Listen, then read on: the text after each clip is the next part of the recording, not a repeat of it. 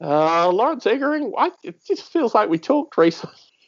I mean, feel free to jump on just to share the 150 love. If you want to, Lawrence Eggering, if you want to bring up your audio. I have audio, and it's alive. You do. And it's scary. I'm not sure whether you refer to me as Tony in these connotations. We should probably have the informal, non-Snossage-related discussion. Today it's gone really well, actually. The weather is... I'm tracking the weather in the UK because I'm going to the UK in February. The weather here is identical to the weather in the UK currently, which indicates how bad the weather is here. So, yeah, we had a wonderful show recording this morning, and then I went out and ran a bunch of errands with my wife, and then ended up back here and got a few things done, and then got on the call this evening. So, yeah, 150 has been really good for me. How are things in your part of the world? It's been an incredible, since the first, it's like a mental block has been removed. And I have come up with some pretty interesting Arduino-based projects and resolved some that were driving me a little squirrely. And this morning, out of the middle of nowhere, I've come up with a project I'll be putting out within the next 2 months if everything works correctly. Arduino-based 4-position signaling bidirectional that will require no computer and a minimal amount of wiring.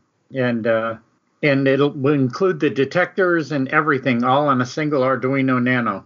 And I think that's going to be an absolute blast to get that going. And so to make this sort of official, I have spoken to our brother Guido, and we have bequeathed, bestowed, and belittled you with the official name of Tony Schnossage. And I feel that it's only appropriate for the 150th show that would be the 5th anniversary of your car going through the paint shop at the Schnossage plant here. So it's been an interesting day. Am I gone? No, you're alive. You're certainly functional. We can hear you here. Don't know where Tom's gone, but... And I rehearsed that bequeathed, belittled, and belied thing for quite some time. And it presented very well. The delivery was fantastic. The cadence was awesome. I have to ask, as someone who was not maybe across it, where did the term come from? There's obviously a backstory there. Actually, the next show that comes out has pretty much the whole story on it. We talked at the last show, and I think it's the next one coming out. And the whole story's there. I would ordinarily tell you, but it's about a 15-minute ordeal. So don't worry, Larry. I got your audio recorded. So well, that's good because we've lost Tom. He's not even on the call. Well, that's what a takeover show is all about. Throw off the host. So the signaling, the Arduino signaling system, yes. I'm intrigued. Yeah, it's one of those things. Through Model Railroad Hobbyist, Jeff Bunza had come out with a differential detector, which basically compares the ambient room light to another sensor. And he did it with some old school hardware. Another fellow said, I think I can do this with a PIC or an Arduino, and he wrote some basic code that sort of worked. I went through it, cleaned it up a little bit. He had a whole bunch of serial writes looking for values and stuff, and anybody who knows Arduino knows that brings him to a crawl because it's 9600 baud. And so I pulled most of that out on my initial one, and then I refined it, and actually with finding some new sensors, I got the thing that it'll work in a barely lit room. And so I did that, and then further on down the road, a customer came up to me, late in the year, I want to say 1st of December, and said, I need an automation for some staging yards that are hidden because he'd run through some tortoises. So I said, well, I can do this with Arduino, and, we can use my sensing system. And I thought, well, it's a little cumbersome to only be able to get 2 sensors on a single Arduino. So I went back to the Larry drawing board and found a way to use a single ambient light sensor, and I can do up to 7 other sensors compared to that. And as long as they're in the same basic light area, it works quite well. It's quite robust. So I had one of those epiphany nights last night where, the ones where you wake up at 1 o'clock and you're thinking to yourself, oh yeah, how do you get back to sleep? Yes. And I didn't. That was an epic fail. So I started thinking about, I wanted to put signaling on my layout, and I've in the past used a product from Team Digital that drove the mastheads, etc. And it's quite good. But I thought, why don't I come up with something using the Arduino? Because I've got the sensors. Once I write the thing out, they won't change until the next sensor's covered, And basically in my head in about an hour, had the code all written down. And then my lightning quick mind even got a little quicker and said, what'd be even cooler is I could use this for a combination of not only 3-aspect signals, but I could also use semaphores, because the Arduino will drive the servos quite well. Mm. And so I called up my Schnauzage brother Guido and threw the idea at him, and he went a bit wild with it. He just loved it. You're back with us. I am. And it's going to be a very interesting and somewhat fractured recording for folks listening in. But something went terribly wrong, and then something went terribly right and rectified everything. So I missed that, but it sounds like you've been having a lot of fun in the past few days. I have the audio recorded, so I can send you the audio. I think the priority is to get it out. So, Lawrence, to condense what you said, what are the highlights of the past few days for you? Let's see. Just today, I drove to a customer's house and made sure his layout was up and operational for his arrival tonight. He'd been out of town for a few weeks. Gosh. I was there at 7 a.m. I left there at 8. I went up and worked on a moderately large 3-rail Lionel layout, doing a whole bunch of track soldering up until about 2 o'clock. I came home and took my wife to work, and then I went to a retirement community that has a layout, and I tore down the Christmas layout that I had set up earlier in December and put it in boxes to get ready for storage. I came home, ate some lunch at 6 p.m. and collapsed. And now I'm on the show. And I think Tom is gone again. I know Tom doesn't want to, or would prefer not to have to edit this one, but that's usually it's someone like myself who talks about stuff and then comes to a sudden unexpected stop and there's air gap. But no, it does definitely sound like it's covering a lot of ground. I'm glad to hear that Dr. Jeff's Arduino work was kind of a bit of a jumping off point and that people are taking it and running with it. Dr. Jeff himself has brought Arduino kind of bashing and coding and actually practical Arduino solutions to umpteen numbers of people, and I'm forever astounded. I'm continually astounded by the kind of stuff that he brings to the party. So yeah, it's really impressive to see that it's up and running. Well, the original sensor system he did was actually using old LM School chips, believe it or not, using for differential valuation with that. And and another fellow wrote the Arduino code. And forgive me for I have his name commented in my texts, but he it's really, the Arduino is I think just absolutely amazing for the home hobbyist in this hobby. Because coding can be as simple or as complex as you want it to be, True. It's a fine line to walk, though. I mean, one of the fastest way to turn anyone off an Arduino is to say, and you have to write the code. Right. The shutters can come down. You actually visibly watch the eyes glaze over. Roll back in their head. Yeah, exactly. So it's pretty spectacular. I know I did a turntable controller for a layout that's being built out this way, and I was kit bashing some of Dr. Jeff's and Pelsy's code from Model Railroad Hobbyist. Had the system together, everything looked fine, but the thing flatly refused to remember what the positions of the turntable was.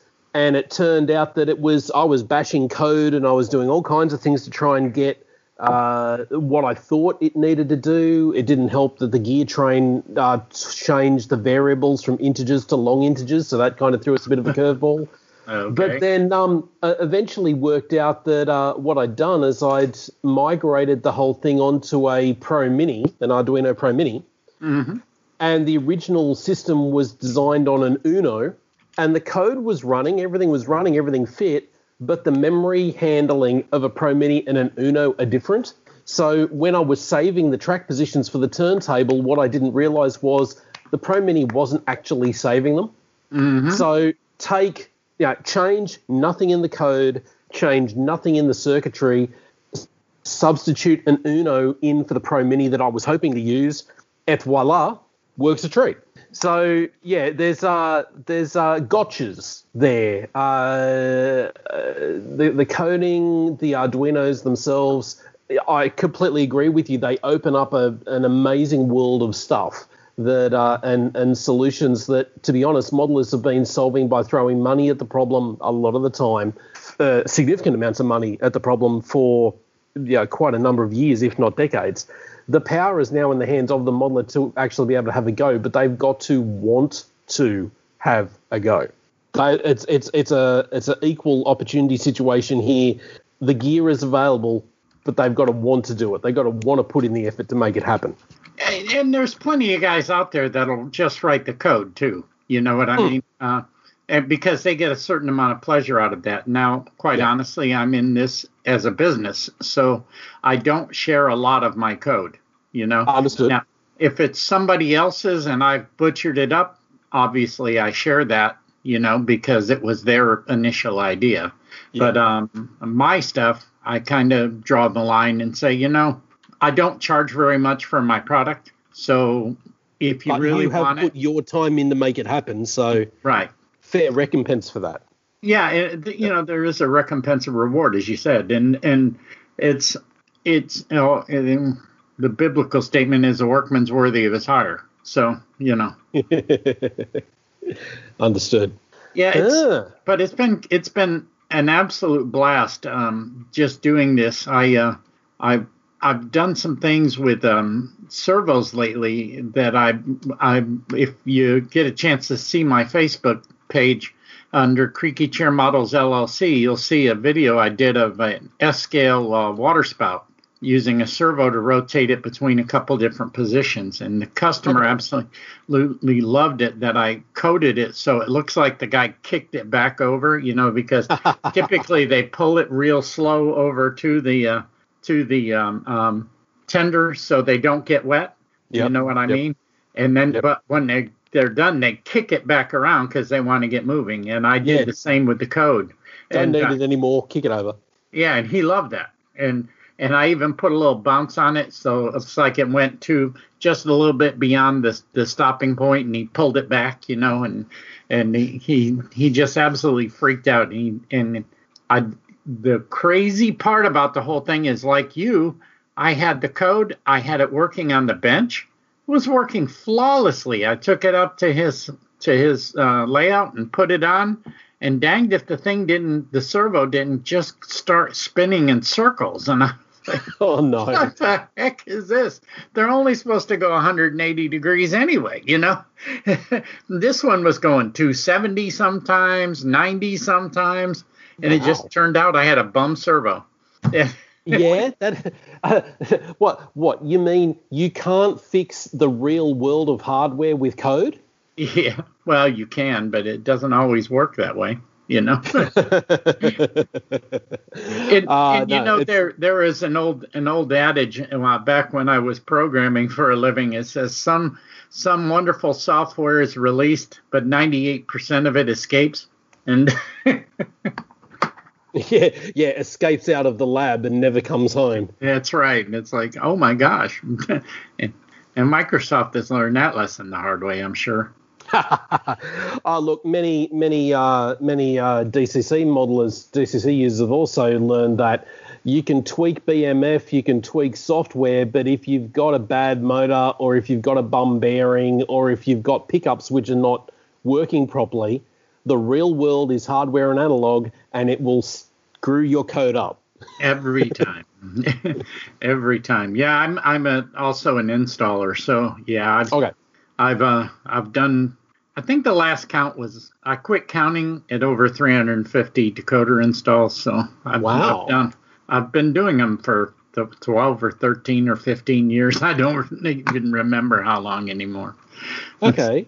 If you don't mind my asking, do you focus on a particular scale, or are you just whatever comes across the bench? I have currently on my list in my shop, I have a N-scale GP38. Right. I have 4 HO differing. Some are a couple Atherns, a couple are Atlas. Okay. And I have 3 ON3 installs that I'm doing, Overland Brass. Oh, nice. We're experimenting with the high current 4400 from Soundtrax on a G scale that I'm going to be undertaking here shortly. Okay. That sounds like fun. I know that there's been a few people who have been talking about that, particularly looping back around to the dead rail. There's a couple of people who are doing dead rail, linking up the Iowa scale proto throttles directly to dead rail receivers and things, and wanting to use that G scale in the garden. But the sticking point in one of the conversations I was across was they said, I need a 5 amp decoder. And myself and a couple of other people, of course, immediately came back and went, well, Locksound has a 4 amp that they say is designed for garden. Soundtrax has the 4400 4 amp, and the OP, the person asking the question was kind of saying, yeah, but my motor blocks draw 3 amps, and I don't feel like 4 amps gives me enough clear, safe headroom, so I really want 5 amps. And for the want of the 1 amp, they were discounting all of these available off-the-shelf, ready-to-go high-current decoder solutions. So it was kind of interesting trying to find a solution for the particular modeler's conditions, what they particularly wanted to deal with. Main reason why I ask about the scale, though, is as part of your decoder installs, are you doing motor and lights only, or are you doing sound as well? I'm a Soundtrax dealer. So right. I've done probably of the number of decoders, I've probably done 200 with sound. Okay. I've been experimenting with the iPhone speakers. The new iPhone 10 speaker actually has some promise to it. But the absolute best cell phone speaker I found thus far is an HTC M7. Okay. It has an incredible amount of bass.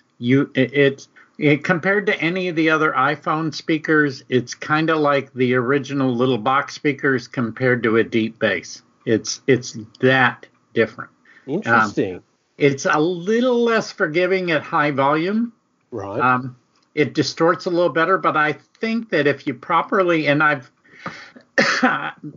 space is always a limitation. Majority of the stuff I do is HO, and space is a limitation. But I found that with a good double-sided tape that's got any kind of absorbency to it, in other words, it's got a little flexibility to it, that it absorbs any of the excess vibration and just puts out a beautifully clear, flat response. And they're like $1.25, I think I paid for them.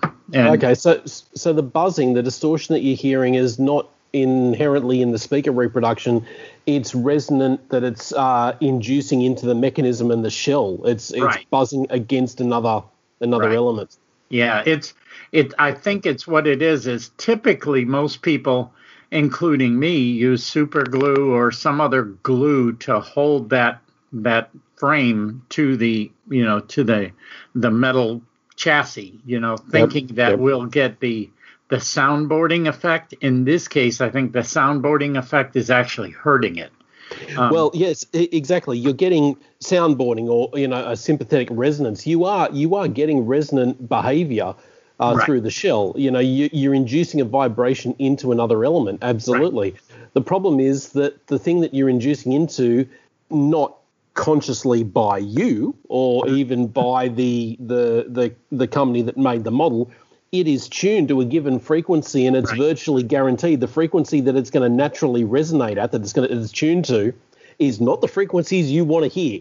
Yeah, it's typically in that 120 hertz range, which is just painful, It's interesting.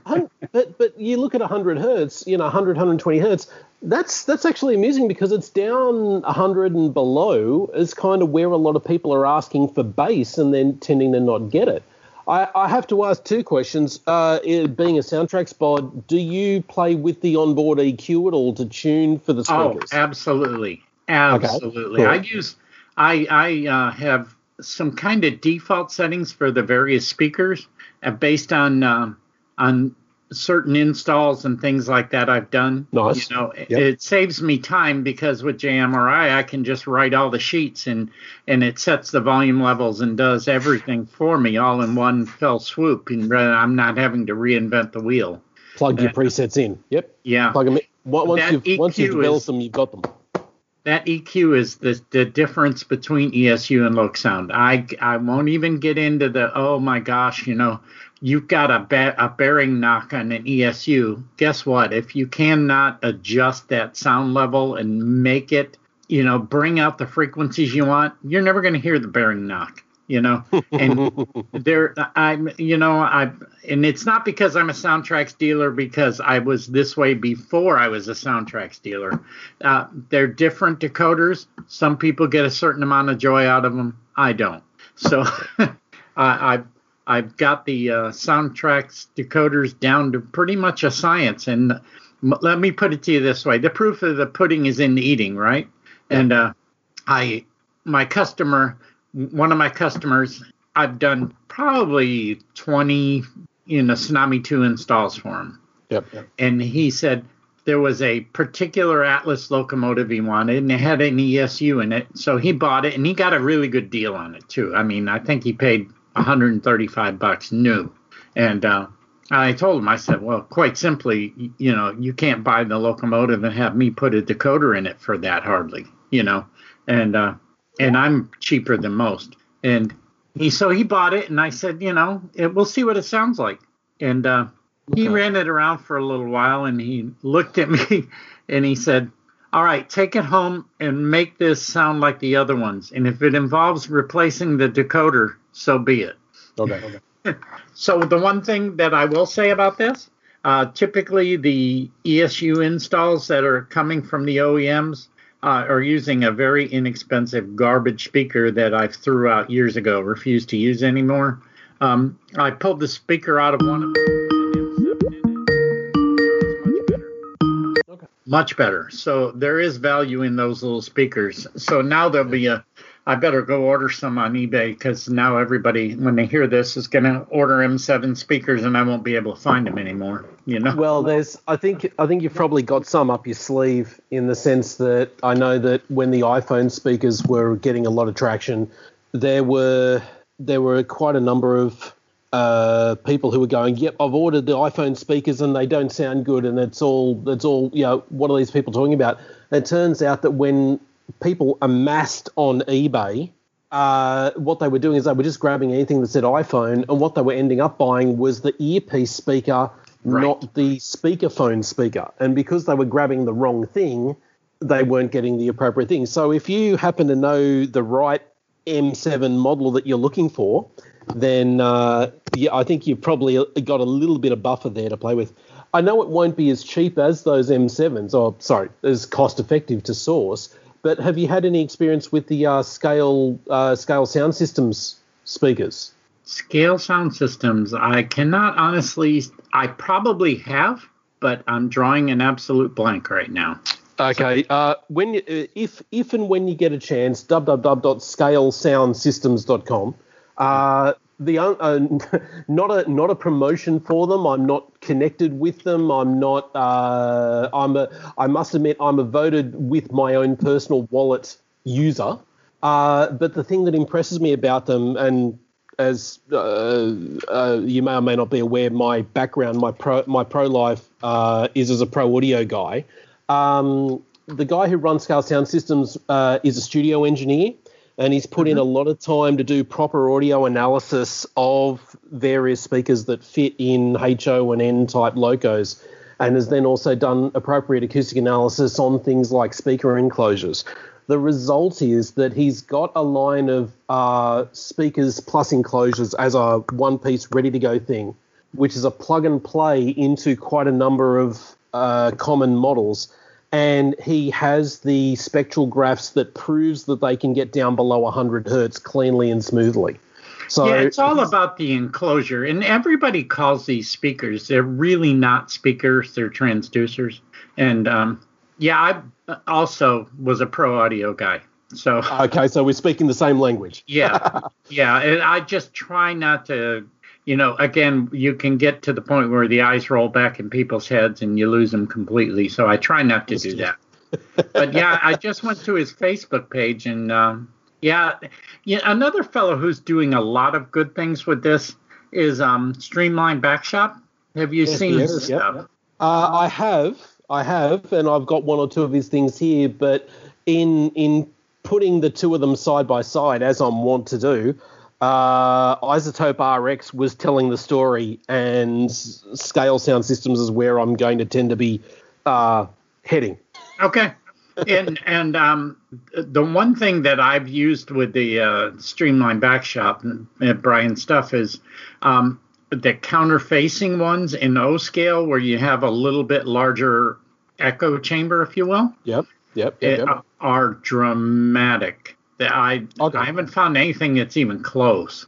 And especially when you start tuning the EQ and maybe even adding a little reverb in, Yep. I'm going to give these a look. Where is he located? Is he in the U.S.? Ohio, by the looks of it, right? Yep.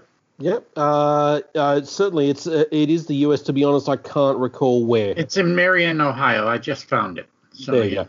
Yeah, but, have to visit him.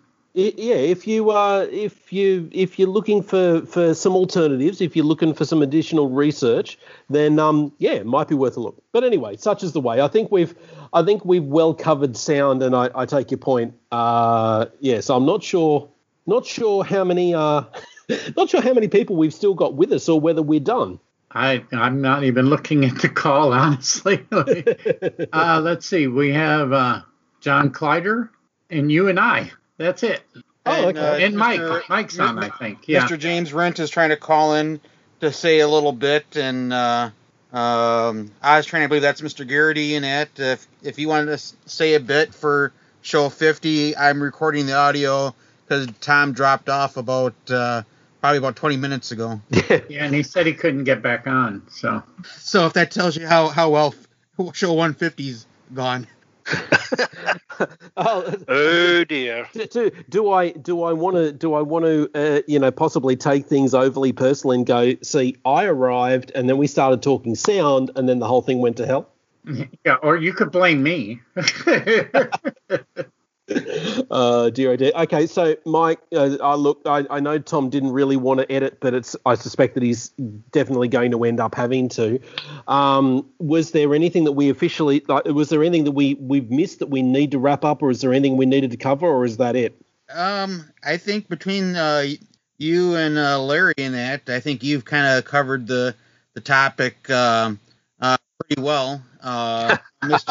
I know Mr. Rent was trying to get in this evening to say a bit, but if as soon as he gets his internet back up and going, which he said he should have it up and running by now, I can record his audio as a separate file and send that to Tom to add into the show. And I think basically all Tom will basically do with my audio, because it's been going for about 2 hours and 45 minutes, is he'll probably have to just take the last, as soon as Larry came on, just take that audio and cut it out and save it tack onto the end of his. Yeah, it's just say Larry ruined it for everybody. Yeah, just come out and say it. No, I think the prof did it. Either that or else it, because we had some long time callers that haven't called in since show 100. They may have did it too. No. See, what happened was it was chugging along fairly smoothly, and it was moving smoothly and quickly between users, much like a Facebook chat. Then Prof came in and tried to turn it into a forum, and it all fell apart. There you go. Hey, all right. Well, Larry. Hey, Prof. Hello, John. How are you? Pretty good. Have you let out what you're doing modelling-wise yet or not? No. Okay, I told Tom that you were working on something top secret. That was last show. Yeah, we had a bit of a talk about that a little earlier on, and just trying to get it done amongst everything else, as you're aware. But yeah, just getting through it. No, it's all good for the moment. There's no leaks, no miscommunications. It's all good. Okay, I wasn't too sure whether I could let it out or not. I'll let you let it out when you're ready. If and when. Oh, look, if I really pulled my finger out and I didn't have a few other things going on, I would seriously consider trying to get it done for and you'll know what this means, for Queen's birthday long weekend. Uh-huh. But the reality is I don't think I'm going to be able to get it where it needs to be for that time. I'd love to, I'd want to, but not so much. Hey, there's always October. True, but if I was going to debut anywhere, Queen's birthday feels like for some reason that just feels like a better place to debut. You're right. Not quite sure why. It just, anecdotally kind of comfort level, that kind of stuff. And the new venue is an awful lot better than the old one. Well, yeah, that's a separate conversation, but yes. So yeah, we'll see what goes on. Okay. Again, right. once I get clear of what I'm doing, if you need anything, give me a shout. Will do.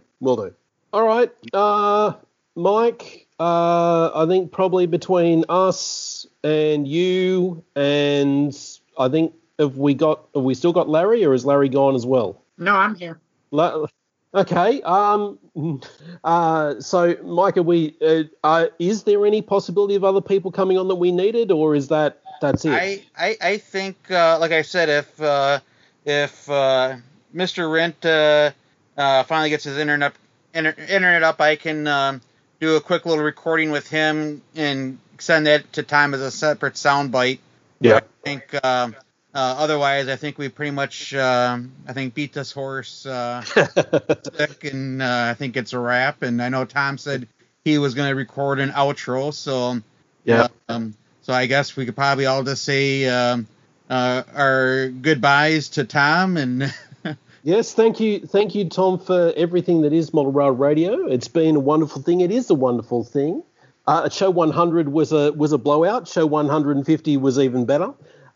Here's to show 200, where when we get there, I'm sure that's going to be amazing. And in the meantime, modelers everywhere, if you're hearing this, fantastic that you're listening.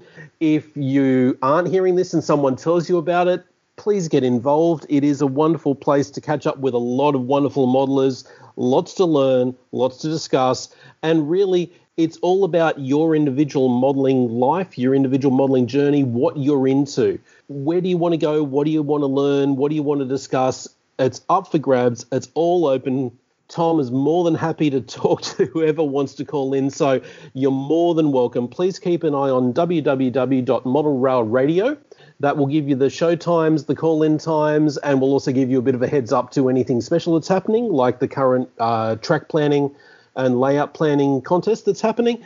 But look, it's a podcast, it's a call-in radio show that's all about the hobby of model railroading, and the hobby of model railroading is all about the people that are in it. So by all means, more than happy to have you on board. Feel free to call in whenever you're available. And Tom, thank you for making this thing that is Model Rail Radio. Thanks, Tom. Thanks, Tom. And Tony, happy to have you on board. Okay. Ron, did you want to say anything here? Tom lost his audio, or I shouldn't say his audio, but his joining Skype. So if you wanted to add anything to Show 150, speak up before ever hold your peace. Thanks for having me on, guys. That's pretty surprising. Well, I had a quick run around with the dinner date with my wife, and I was sitting there going, "Oh my God, we're driving back from the restaurant." We're like, totally forgot about Show 150. So we raced home, and here I am.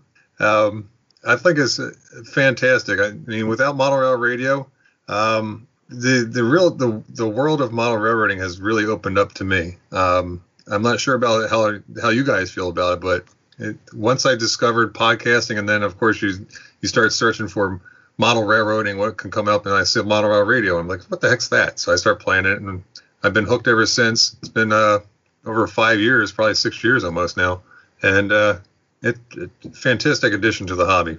Oh, most definitely it is. I mean, it gave me the opportunity to meet so many people, all over the place, through Skype and also in person. Yeah, that was one of the comments that I made when I called in towards the tail end of the first part of recording of 150, and basically said the same thing to Tom, and praised him for the community that he has given us, the ability to meet up with somebody that you've only talked to them on Skype face to face, and it's like you've known them for a long-term friend, and people just kind of give you that look of, how long have you known each other, or how long? Yeah, exactly. Yep. You just walk up to the person, you kind of know their face a little bit, maybe through Facebook or just, some other forum that you might have seen their work and stuff. And it's like, hey, where are we going to go for a meal and a beer or something like that? And let's talk about model railroading. Yeah, it's pretty cool. Anybody else exciting on the call here? Wants to join in? We had Mr. Chris Abbott called in. Holy moly. Yeah. Excellent. And then there were a few other gentlemen that haven't called since before show 100, so it brought out some good conversations out of the woodworks. Very cool. Excellent. Did you hear any word on how the first show went? Like I said, I probably called in the last, 15, 20 minutes of the recording, and seemed like they had a few very good callers from in England, so I'll have to for surely listen to the first part when it's released. I know Tom will be releasing it semi-unedited. Of course, my recording, he'll have to chop off what he's got copy of the audio of and then use this last bit here. Cool. Well, one thing I want to bring up is the layout design contest that Tom's been pushing for the past month, I guess. Since I'm part of this, I guess I should be mentioning the layout design contest. I think it's HO scale, could be HON3, HO 2 foot or whatever kind of HO scale, because it's based off of structures for my structure company, My Mount Models, and the structures are small. I do have more coming out in the works soon. They're working on the directions as we speak, and they take a small footprint, but the full size of the layout, from my understanding, it's going to be, originally it was 2 foot by 5 foot, or it's 1,440 square inches. However you want to configure that. It could be an oval, it could be a L-shaped. I mean, most likely a shelf layout type of version would work out. It could be a foot wide by 10 foot long, or however that works out.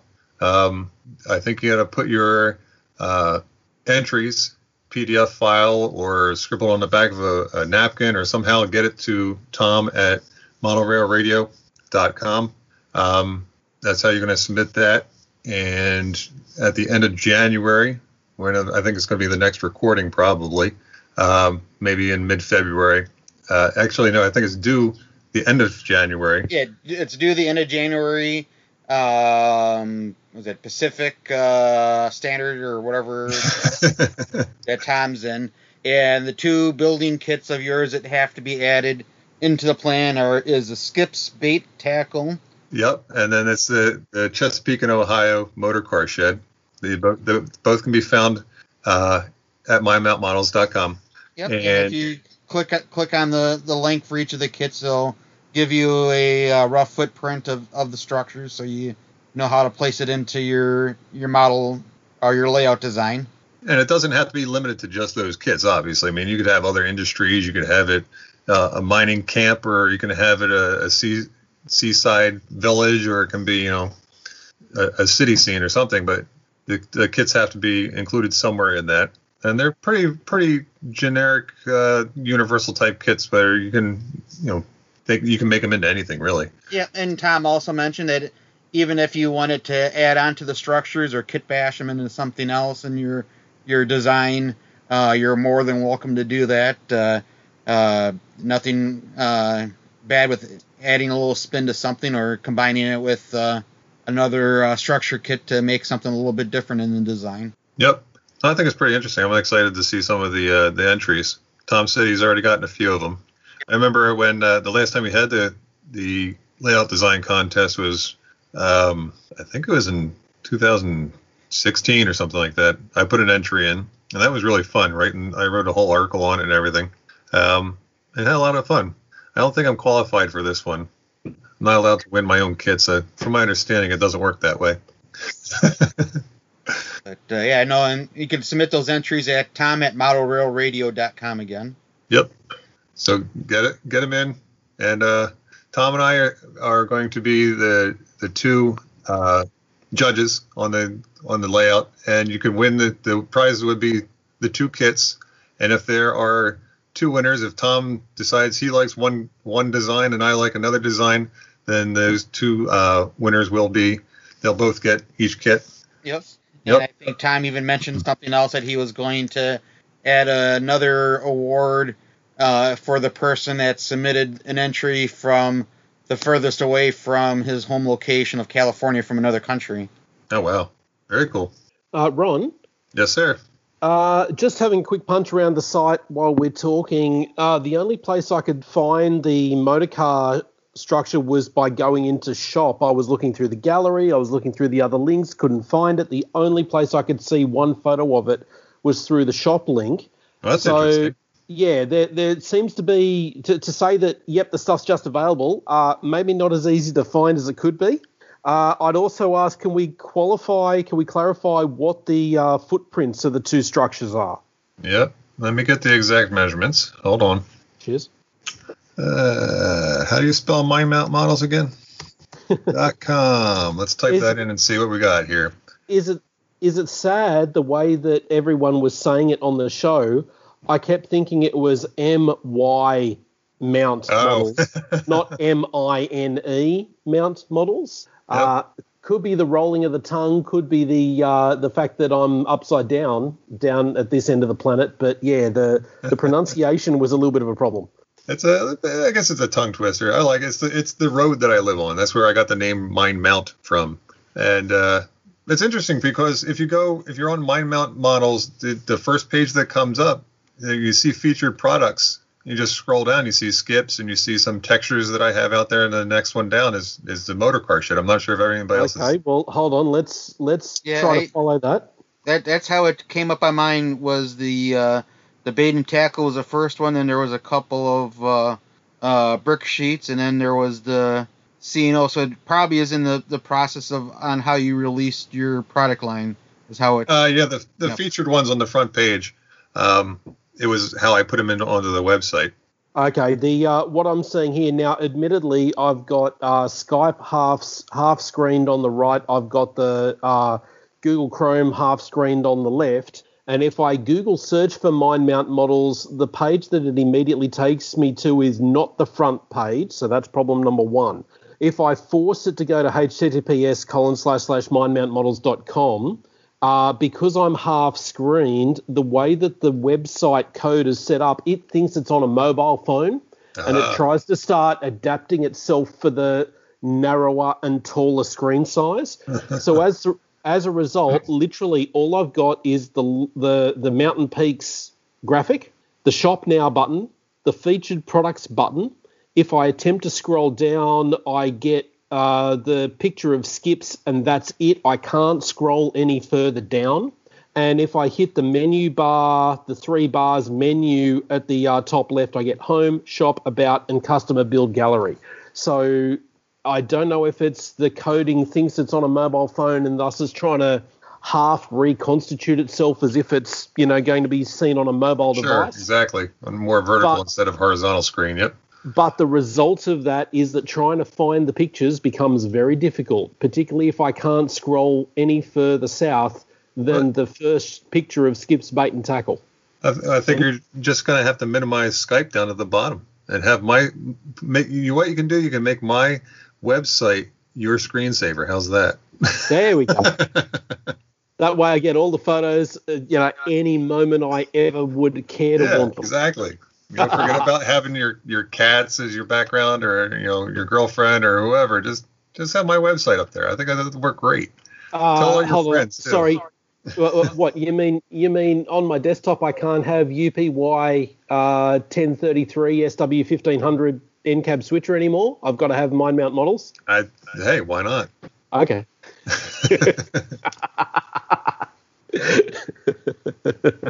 All right. Did we get the dimensions of those footprints? All right. Let me click on it here. I'm too busy clicking on this thing, seeing if it's working properly. So you're okay. So Skip's bait and tackle is 2.5 by 2 3/4 inches, and the C&O motor car shed is 5.5 by 3.5 inches. Okay. Cool. They're all basically single-story buildings. Okay. And smaller structures. They were the first couple that I put out. Like I mentioned in the past, they were like my test bed, making it so that I could learn the systems and how my AutoCAD program would talk to the laser program, and then the laser program talking to laser cutter, and just seeing how everything interacts with everybody. And and I wanted it simple. I didn't want to sit there and design a gigantic structure and then try and have it communicate, and then all of a sudden it's saying, nope, sorry, not going to talk to that guy over there, and then the lasers blasting holes through my walls and everything. And no, but everything's working smoothly. Everything's going fine. Kits are flying out the door, and I'm sitting down in between everything else and designing more structures. I'm excited. I had a similar experience trying to learn AutoCAD Fusion for 3D printing, 3D designing and printing. You can either start with a tutorial that gives you something that has no relationship to anything you actually want to do, or you can madly throw yourself in the deep end on something that's so complex you should never have taken it on as a first project anyway. Thankfully, I somehow managed to stick the landing in the middle and ended up drawing the steel support for the C&O water tank at Cass, West Virginia. Oh, nice. And that came out okay. That didn't go too badly, but it was a learning experience. And I did pit it head to head against scratch building it out of styrene. I said, right, I'm going to put the same amount of time into learning Fusion as I do building it physically in front of me and see which one wins. And at about the 10-hour mark, the physical building seemed to have it winning. I had a couple of frames in front of me. It was something tangible. It was there. But then at the 10-hour mark, something clicked about the way that Fusion worked, and it started making sense on screen. Yeah, it's amazing when that starts happening. Oh, it's scary when that starts happening, but the results are fantastic. The motor car house, is that specific to Hinton, or is that a generic? But like, is it one of their standard designs? Is it like, motor car design number one, or? Yeah, I'm not sure if they had similar ones throughout their yards. Right. This one is exactly drawn and designed from the building in Hinton. Not Hinton. I found blueprints, and I could draw those, get the dimensions off those blueprints, and I put them in the AutoCAD. So this one's definitely designed off of the Hinton yard. Right. And I'm sure the ones are similar. Some yards might have had 2 doors, some might have had 1 door, but from my understanding, this is exactly the way Hinton was. Okay, cool. The main reason why I ask is because I'm finding with a lot of stuff. Obviously, there were individual tweaks for individual locations, but particularly for larger railroads, and the C&O certainly was one of them. They had standard engineering drawings and designs. There was water tank version, design 1, design 2, design 3. Sure. There were depot designs 1, 2, and 3, and so you can kind of.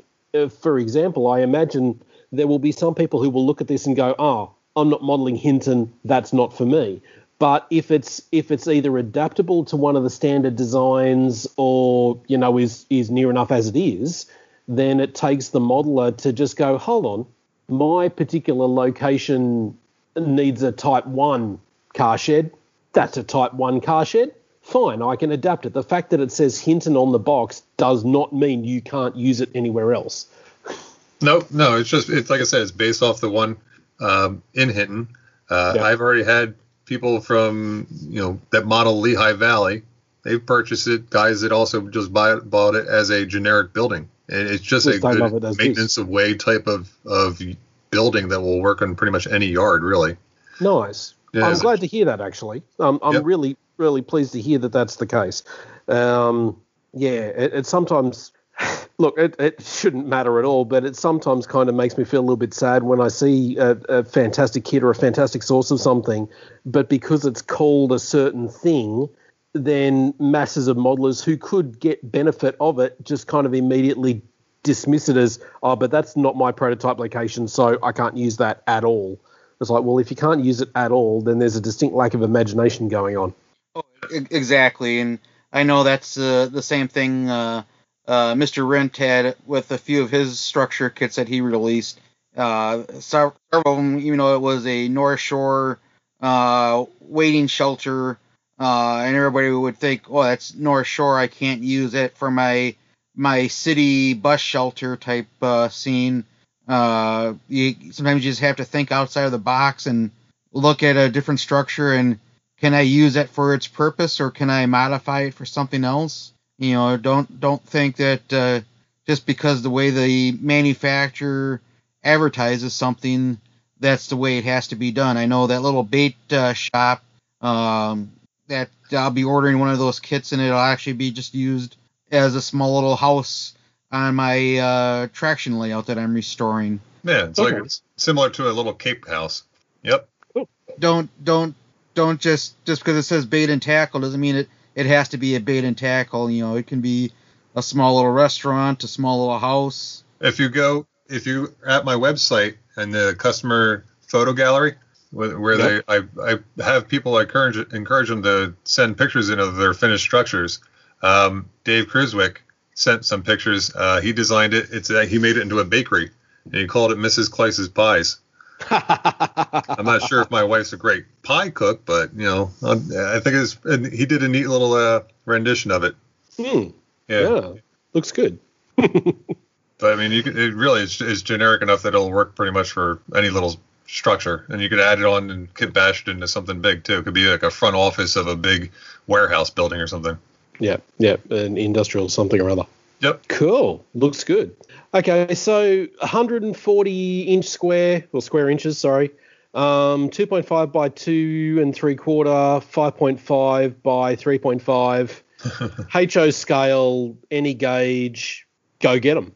Yeah, pretty much, yeah. I'm excited to see. Like I said, I'm glad. It surprised me when Tom brought it up. I was glad to hear that he was having another design contest. And then he's like, just a few weeks beforehand, him and I were driving around Jersey, and I don't know, I guess I made some kind of impression on him. Maybe like a boot to the side of the head or something. I'm not sure, but welcome to Jersey. But when he said, it's going to based on my mount model kits and stuff, I was thrown back. I was honored. I thought that was fantastic. And I'm excited to see the entries in it. Cool. Looking forward to it. I'm not sure if you talked, Prof, but what kind of stuff do you have going on? Do you have any new little micro layouts going on?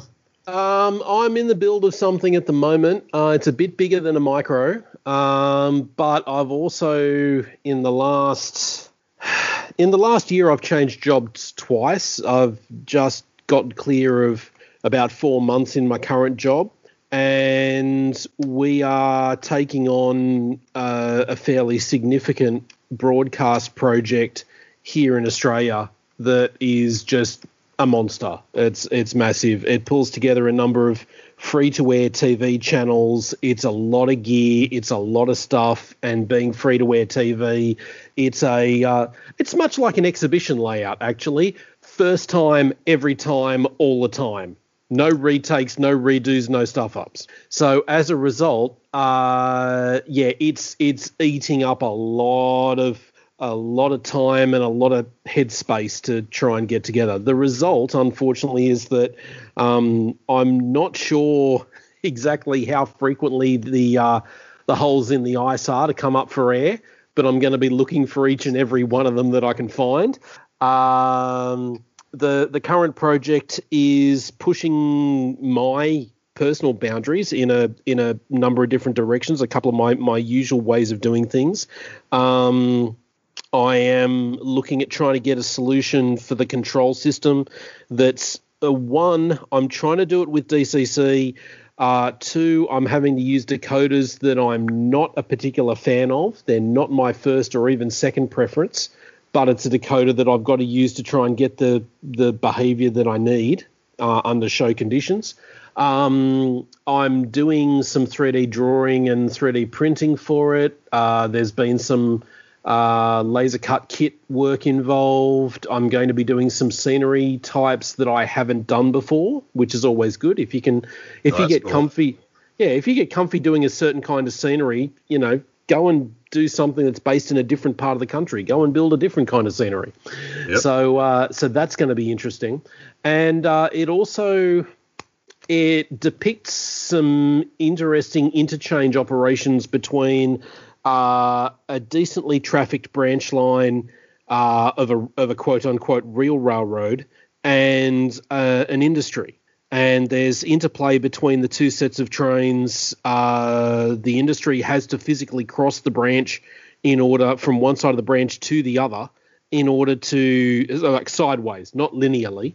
It's got to literally get from the east side of the branch to the west side of the branch to achieve its goal each day, each run. So from a thematic point of view, the themes of it, what it shows, hopefully is going to be interesting to a general public crowd. But from an operational point of view, it becomes more challenging to manage. On my exhibition layouts, I have a roster of operators that I trust with my layouts and things, and that they're keen to come and do shows and this kind of thing. And there's a bit of a team of modelers who are semi-regular exhibition operators. But universally, when I've asked them, how much effort are you willing to take on in order to operate a layout at a show, the answer almost always is, we'll turn it on and we'll let it run. But if it involves manual switching, then that will only occur when you are physically at the layout. If it's any more complex than that, we're talking to the crowd, we're interacting with the kids, we're making sure the train stays on the track. We're not actively switching, or actively handling animations, this kind of thing.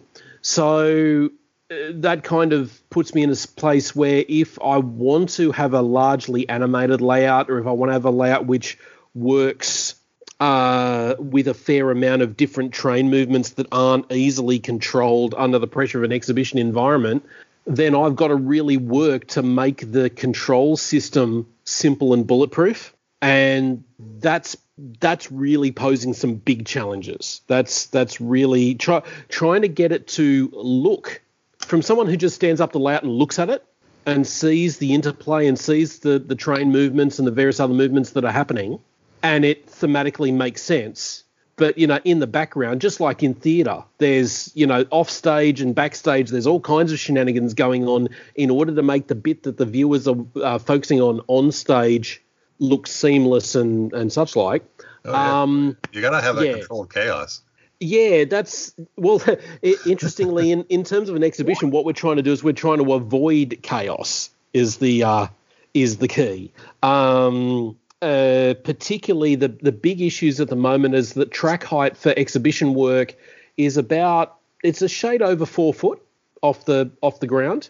And if I've got a train staged, simplest way to think about it, I have multiple trains on staging, and each one of them gets their chance to run or shuttle across the scene and then go back to where it came from and then wait its next turn.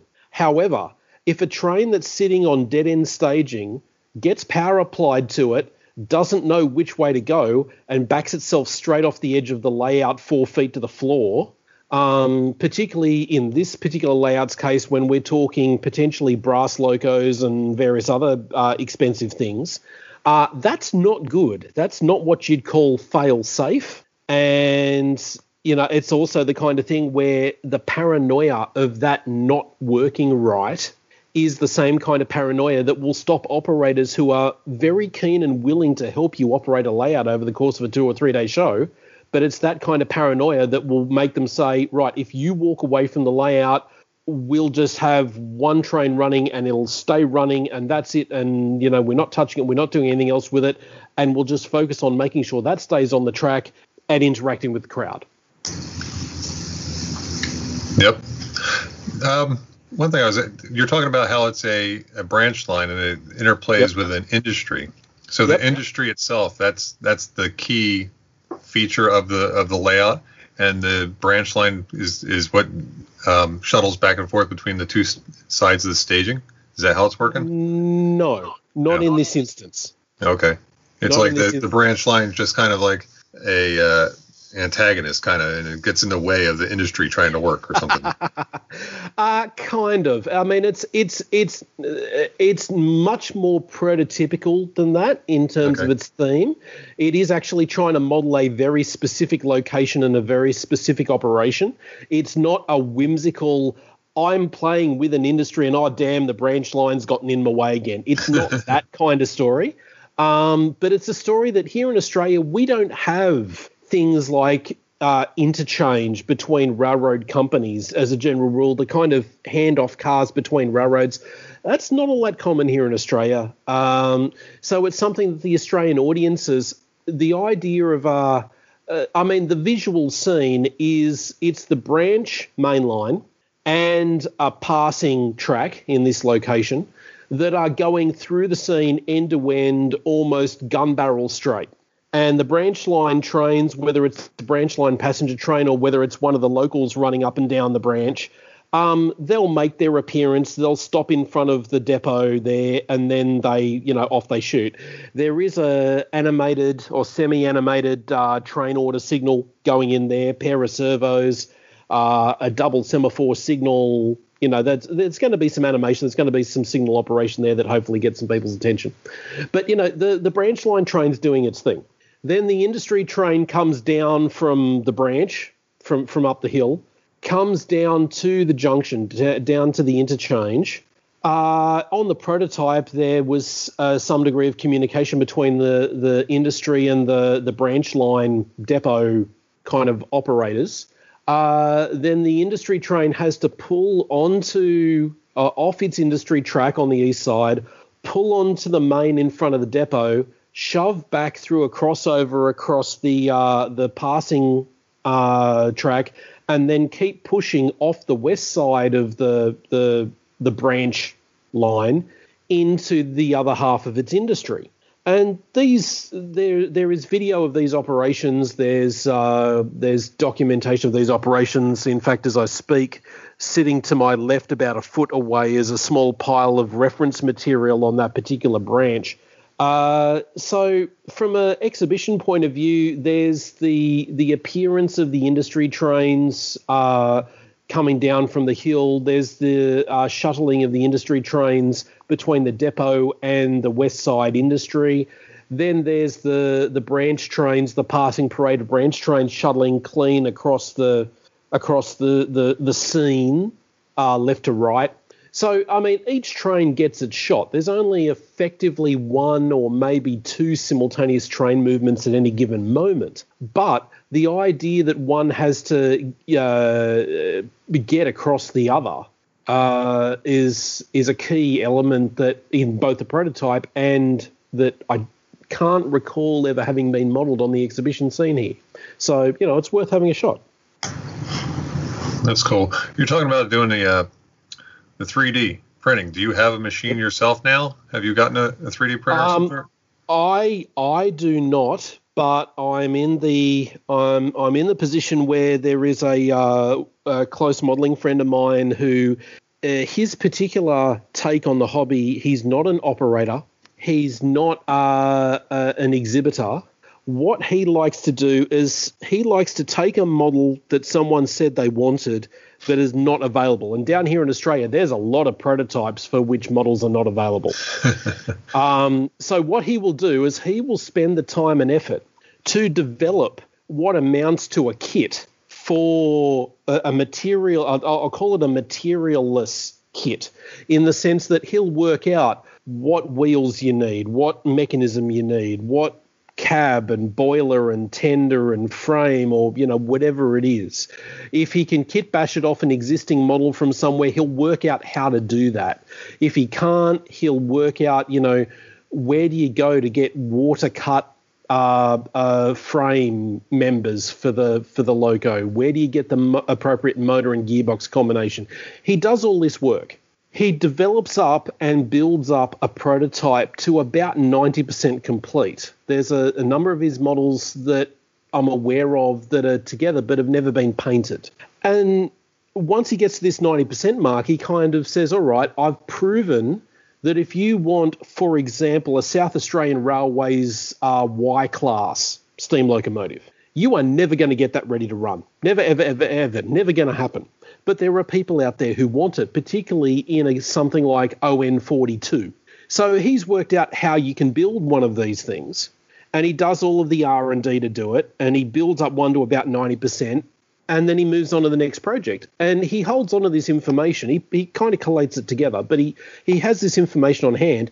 And when he meets a modeler who kind of wistfully in conversation goes, I really wish that someone would release a South Australian Y-class, he says, okay, so yeah, I've got an answer for you. Here's what you do. You go to this guy over here and you get your laser cut frames. You go over there and you order your motor and gearbox. You get your cab castings from over here. You 3D print your boiler over there, and there's your loco. So the thing that this particular guy enjoys doing is the R&Ding of building of enabling various models to be built. Why is this relevant to 3D printing? He's an older guy who, by his own admission, is a Luddite. He will do anything he can to avoid typing on a computer. Put a petrol or diesel engine in front of him, he'll fix it all day long. Put a computer in front of him, and it all gets scary.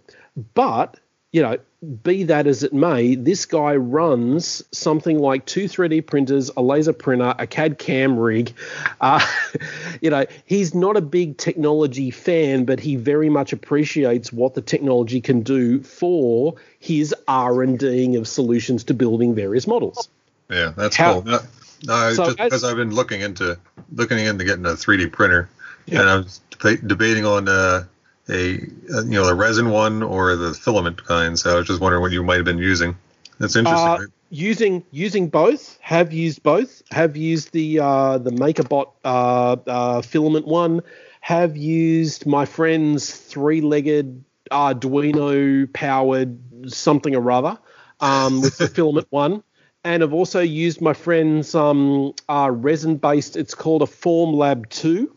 Of the three of them, the Formlab would be the one that I would reach for. It is a resin printer. It gives finishes that you can use straight out of the machine without the kind of stair-stepped or the filament thread thickness. Yeah, the layered look. Don't have that. Yeah, okay. there is another resin 3D printer on the market now that a lot of model railroaders are going to, just because it's about 1/3 the cost of a Form 2 lab. Build area, I think it's just a wee bit smaller, but not by much. And of course the Form 2 will do even higher resolution than this approximately $500 US 3D printer, but for HO scale modeling, the HO scale modelers seem to really like it. Get real smooth, very almost invisible steps on the layering and that. I know I got a brain fart of the one gentleman down in Australia that does a lot of really high-end scenery YouTube videos, but I know he purchased one and has a YouTube video up on it. That'd be Luke Towan. Luke Towan, yes. That's the gentleman. He's got a video showing him 3D printing different containers and stuff like that with it. And I know another friend of mine that has a small decal business. He bought one for his personal use, and he's also got a filament type 3D printer that he used to 3D print a lot of G-scale parts for his G-scale models. But he's been doing HO scale tie plates with this new little resin 3D printer, and from all the pictures I've seen, they look fantastic. Yep, the Formlab and the resin types. Look, for something which you want to try and print, and it is the model, it is the surface that you want to present, that would be where I would go. For something that doesn't is something that you need to build, but is not really needs to be presented. So, for example, I know that a number of people are doing onboard DCC speaker enclosures using the PLA threaded printers, filament printers, just because you're not looking at them, but you just need something that you can design and print and have it reproducible and just spit it out. That's where they tend to work and tend to be a bit more cost effective. I know there are also people who are utilizing their 3D printers of either type, but usually the filament type for designing and 3D printing things like gearboxes to operate turntables, or custom mounts for tortoise motors under turnouts or things. Anything where you need to build something, design something, like a structural element or a bracket or something, all the kind of stuff that people typically, they cobble together from something. If you can design it and you can just print off as many of these things as you want, then a filament PLA printer will work a treat. But if it's a model, if it's actually you're doing a model of something, then I'd go for the resin, to be honest. Oh yeah, I totally agree. At work we have a Dremel filament type 3D printer, and the only thing that I've used it for in the hobby is making tooling, for drilling holes for the module standards for the trolley modules I do. Templates. Yep. Or cutting jigs, like I did an RS3 cab window conversion where I cut out the cab windows of the RS3 and you put in C420 side cab windows, and so I had the nice square cutting jigs 3D printed and used them to cut out the window openings and cut out the windows off the other cab and glue them in. It had a nice tight press fit joint, and then I could just run my glue from the backside to glue the two cabs together. Yeah, templates, drilling jigs. Even things like track gauges and things for hand laying and that kind of stuff.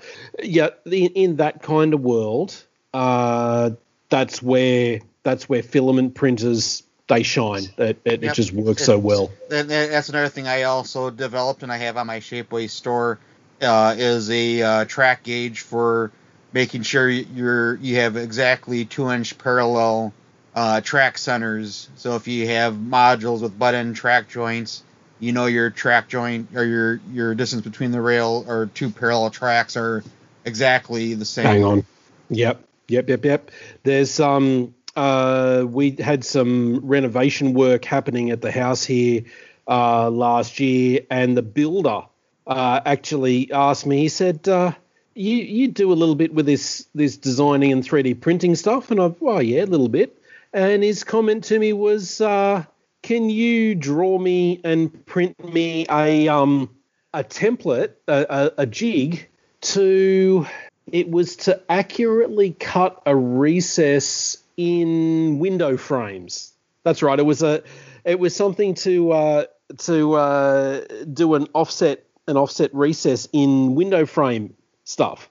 And I kind of basically it was a block of material with just a step in one corner. Along one edge.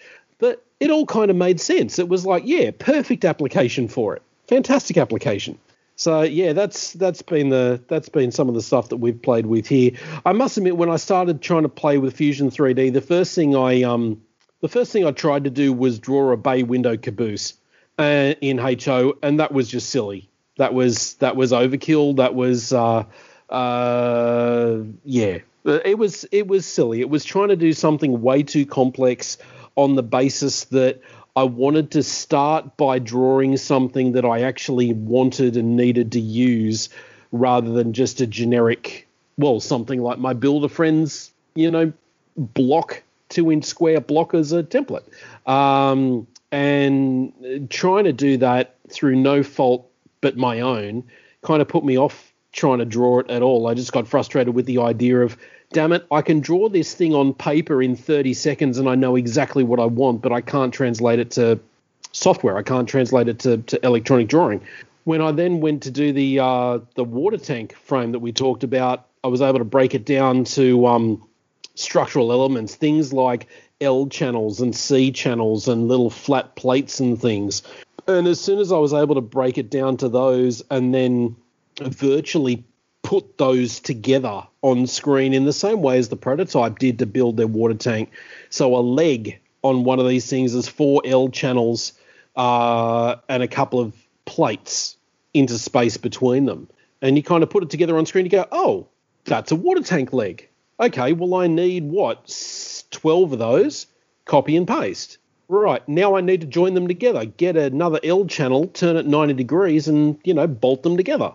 And that made more sense. That worked as a way of teaching myself how to use the system. Yeah, and one of the things also which I kind of had done myself, but this past summer I went to Jack Burgess, went to the St. Louis RPM meet, and he gave a clinic on 3D printing, and he does all his 3D modeling. All the equipment he draws to full scale and full size, so that way if he needs a 3/8 inch hex head bolt, he actually draws the 3/8 inch hex head in real full scale, and then when he's all done with the model, then he reduces it to whatever scale he's working in. Okay, does that lead into smacking into the kind of problem where you draw it at full scale size, you shrink it down to 87 times as small and suddenly get smacked with, hang on, every sheet material wall that you've got is too thin and can't be printed? I mean, do you run into kind of cross-sectional area problems doing that? He does run into that, but what then he'll do is then he will take the HO scale model and then he will edit and add thickness to areas that he needs the thickness. Okay. I must admit I had that with the water tank as well. I originally drew things like the L channels that make up the legs. I drew those with a wall thickness. I didn't draw them at full size. I drew them at scale size. I drew them at the HO scale size I wanted, but if memory serves, I think I looked at the Shapeways minimum wall thickness and went, yep, if that's their minimum recommended wall thickness, that's what I'll go for. And strangely enough, minimum wall thickness was thinner than like half a scale inch in HO. So I thought, visually I can get away with that.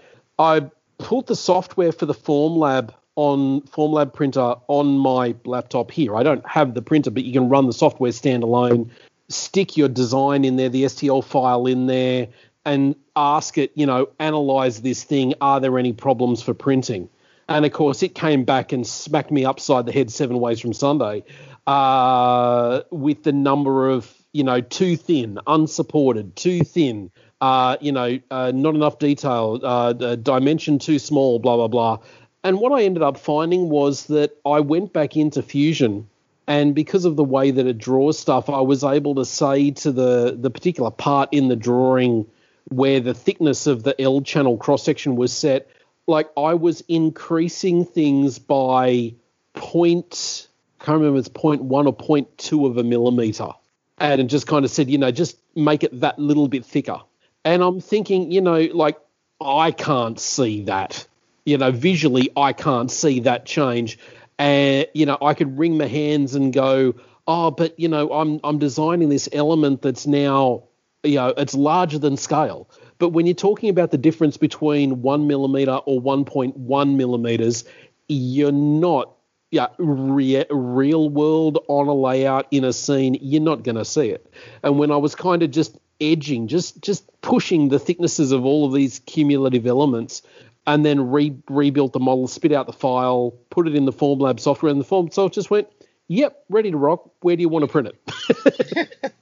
Yeah, and that's what one of the projects I did with Mr. Rent was a North Shore depot, and of course he's going to end up laser cutting all the walls, but there was one portion of the wall that is actually going to be a resin casting.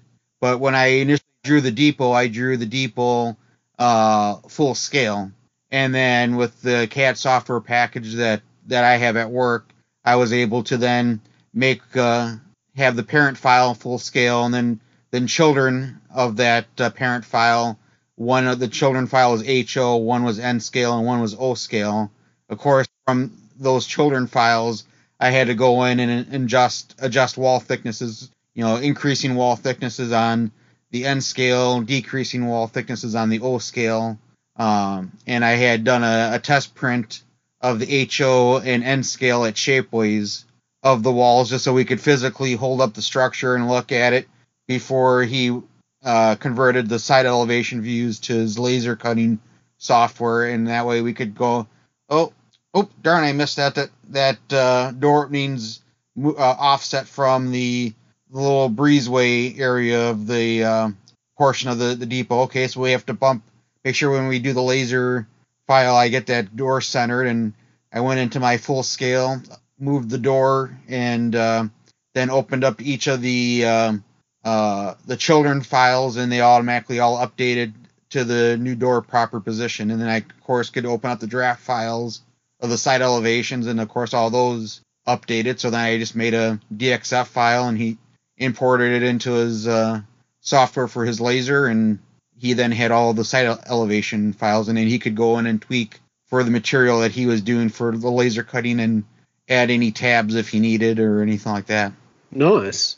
Yeah, it's the fact that you can play with it on screen and do that, as opposed to kind of punching your way through it. But I mean, as I said, I deliberately set myself the task of, I head-to-headed Fusion versus styrene in building that water tank frame, because I have the same kind of problem with airbrushing. In the time that it takes me to set up the airbrush, get the paint mixed, get it loaded, shoot it and clean it, I can grab a brush, grab a bottle of Tamiya, paint, stick the brush in the thinner, done. So I had the same kind of thing with the 3D drawing and printing. I kind of went, well, I can build this thing tangibly in front of me out of styrene, cut loads of little bits of styrene and glue them together.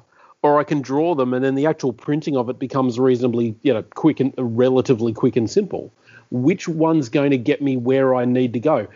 Building with the styrene actually felt, from the ground zero place that I was, from the absolute rank amateur starting, launched the program, not touched it before kind of thing, building with the styrene felt better because it was tangible. It was in front of me. It was right there. And I was engineering and designing the parts as I went. But like I say, once I got about 10 hours in, Fusion just clicked. And from then on in, I put about another 10 hours in redoing everything that I'd done in the last. And the professor's audio dropped. That stinks. One thing that I saw, you posted like a day or two ago, you had sort of an aha moment, or you said you were going to start building or creating something. That's top secret. Anyone that. Okay, I was going to say, is there any kind of hints or clues that you might be able to give us, or? No, it's a top secret manufactured Chinese kit bash where something was taken full scale and done tongue in cheek, and I'm altering it so it's because the locomotives that they altered to kind of go with them look a little bit too large to go with them, so it's kind of when it's done, it'll make sense. It'll make sense. Okay, I'll leave it at that then. I was just curious. You're kind of vague, and I know purposely you were vague, but try and get some information out of you. All will become clear later on in the song. That's cool. And this idea is not a drug induced thought. That's the scary part. So it's not a Pink Floyd song. All right. Well, gents, it was great talking to you. I want to say thank you to you guys and everybody out there, especially Tom, for making this whole community happen. It's been awesome, and looking forward to another 150 or so more shows. And I'm going to call it a night, actually. Well, thanks for calling in. And again, anybody that's listening to this audio and you've never called into the show, please do so. It's a lot of fun and enjoying. And you meet a lot of great friends from not just in your own country, but you meet them from around the world. Here in this last little bit of the recording, we had two great gentlemen from down under in Australia and two great gentlemen from different areas of the United States. So it's definitely a worldwide show. It's not just U.S. It's we talk about topics from around the world. Yep. It doesn't have to be about 3D printing. It can be about that. It can be about structures or track, anything. Electronics. That's what makes this really great, because anybody can hop on and anybody can bring up a topic model railroad related, but not, exactly has to be this. We this show 150 isn't even all model railroad related. Tom and Chris also chatted for a short bit about role-playing games. But typically, let's try to keep the topic model railroad, but the host can always deviate from the topic at hand. I gotta say, I'm not big into role playing, but the first few episodes that I've listened to of Tom's new My Rules Are Better, or I think it was called, I'm actually enjoying it, and I might sneak down to the game shop that's blocked from my house, and maybe check it out for a few nights here and there when they have their game nights. And while you're in there, if it's a Games Workshop shop, pick up some Citadel Black, have a good look at their range of paints. There's some pretty spectacular paint colors there. They have a huge rack there of it. Yep. Some of the naming might not be. I mean, look, if you're looking for Seaboard Red, it might not be called Seaboard Red. If you're looking for CSX Blue or SP Lark Grey, they might not be called those exact things, but the actual paints themselves are of high quality, and the colours are quite solid. So, keep your eyes open for modelling materials. The Seaboard Red might be called, Demon Death Blood or something, but it's the same color. I know I've just started using Vallejo paints, and I think one of the colors I did was Prussian purple or something like that. And hey, it's a great looking color for trim on a house. So there you go. Out into the different aisles in the hobby shops or other modeling or gaming shops, you'll be surprised on paint colors and shades which you can use on structures and other bits. Absolutely. All right, guys. Great talking again, and I'll catch you in the future. All right. Yep. No problem, Ron. Good night, guys. Night, Ron. Night, Mike. I would like to welcome Jim Rent onto the call. Jim, we had a new caller on Model Rail Radio that didn't want to go through all the backlog of audio recording. So if you could please give yourself an intro of who you are and your modeling interests. Oh, yeah, I can do that for you, Mike. Jim Rent here. I've appeared on the show before with my son, Peter. And, let's see. I've got the little Rinse Relics business, which I haven't really been able to do much with in the last 2.5 years. But hopefully soon we've ordered some new equipment, and hopefully we can get back on track with that.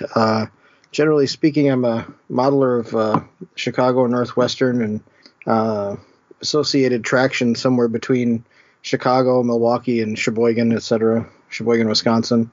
So, I just been quite busy with life in recent months, for those of you who remember me. Actually, in the last, what is it, Mike? In the last 14 months, I had 2 kids get married, about 7 months apart. Got a third one that just got engaged. Now, just recently, both couples have announced that they're having babies, so I will be a grandfather soon. So I guess I better ratchet up the model railroading quick before both knees are occupied bouncing babies, I guess. So have you been working on any modeling projects in that time frame since you've been on the show? Well, I've done a lot of setting up drawings to be lasered against one, so back in the realm of Laserland, and I've done just some small projects for friends. Recently completed an N-scale Great Northern Priest River, Idaho depot, which turned out quite nicely.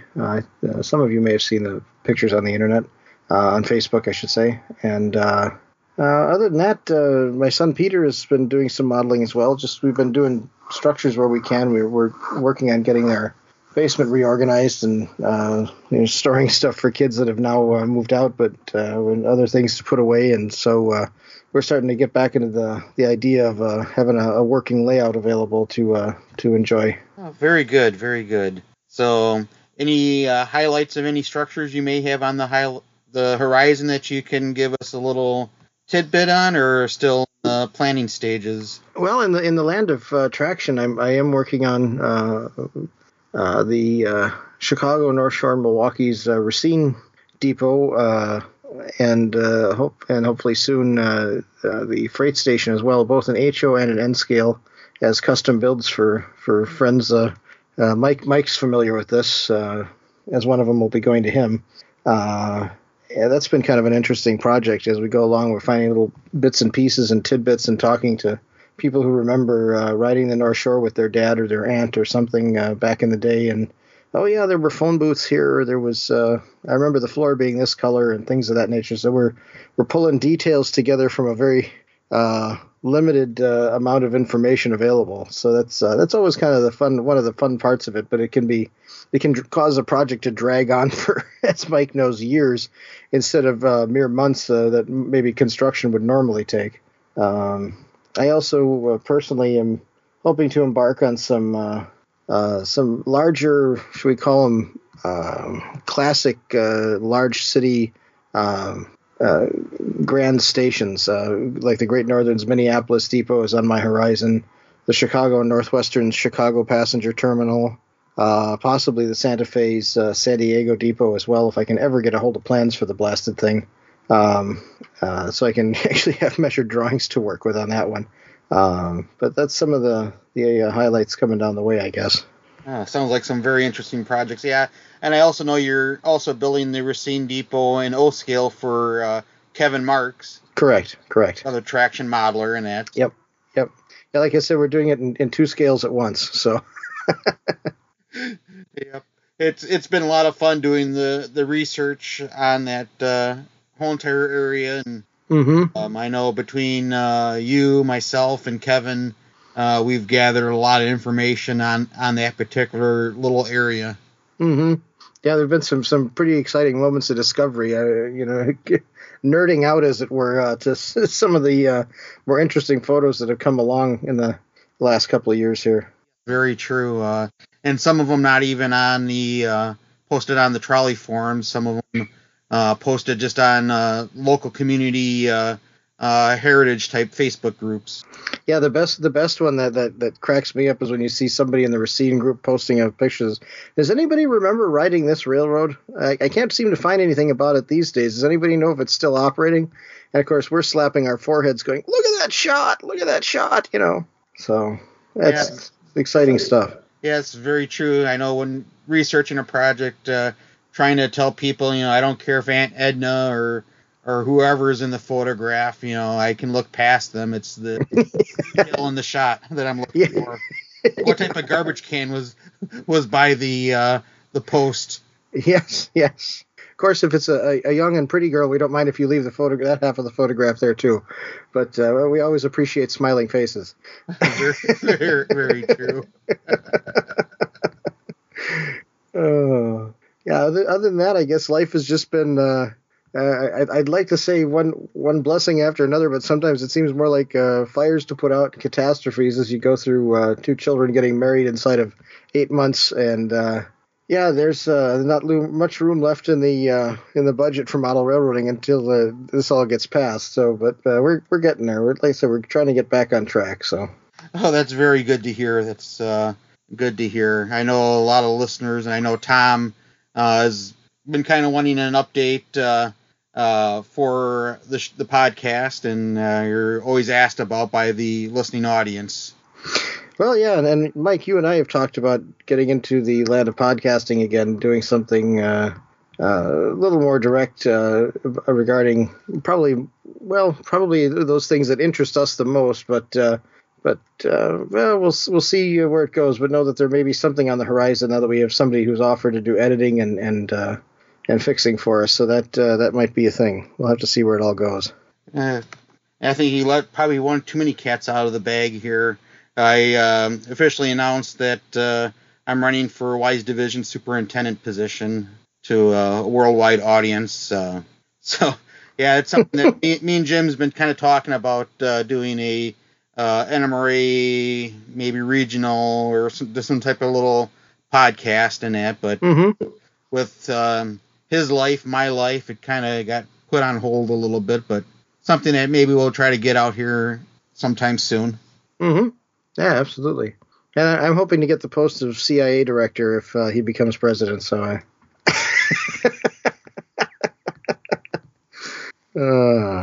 yes, that's it's always good to have a little good comedy in a podcast. Yeah. Yeah, that's about all I know. I mean, like I said, so oftentimes people say, "Oh, what you up to?" And it's like, I nothing that seems exciting to me, I guess. But I guess sometimes got to remember that like we take interest in what other people are doing. I guess that somebody's interested in what we're doing too. So I have to remind myself to talk about it once in a while. Well, that's true. This whole entire podcast of Model Rail Radio has built an audience where. Just a big group of friends, and when we don't hear from one of them, we kind of wonder what's going on in their life or their modeling interests. Mm-hmm, absolutely. I guess that's about all I have. Okay. Well, thanks for calling, Jim, and we'll talk to you later. All right. Thanks for having me on, Mike. It was good to be here again, and I'll hopefully not be quite so absent in the future. Okay. Well, I'm going to hang up on this call, and then I'll call you back so we can chit-chat. Sounds good. Okay. Bye-bye. What a strange experience. Skype will not allow me to reconnect to the call. So, yes, welcome to the future. Anyway, thank you very much to the folks who participated in the call tonight. Also the folks that participated in the call this morning. We've got on a number of folks that I've really wanted to have a chat with for a long period of time now. So to talk to Chris Abbott, such a luxury. My podcast, for folks who are interested, myrulesarbetter.com. That's the location for the podcast. I'm teaching people how to create their own rule sets, how to create wargaming, board games, role-playing game rules, and the various dynamics. It's not about mathematics and dice. I mean, some of it is that, but a lot of it is about setting and a variety of other things. So that's the podcast that I'd like to get Chris involved with. But another Model Rail Radio recorded. New technical challenges, I guess, that we're going to have to work through. Skype has always been an interesting mistress with regards to recording these podcasts. So, yeah, an inability to actually do a final outro on the recording. Yeah, take it in your stride. So we're back to show 151, regular format, I think in a couple of weeks' time, just before I head off to the UK. And yes, really looking forward to going to the UK, catching up with a variety of folk there. Heading back here, and then we will give out the awards for the Mindmount Models track planning contest. So not sure if the professor will enter, but we'll have to wait and see. Thanks to everyone for participating today, and thanks to the folks for listening in. Normally people would say good evening, but unfortunately we don't have the option with this recording. Maybe on Mike Slater's version people will say good evening, yeah, or good night or something like that. Anyway, Tom Butler in San Jose signing out.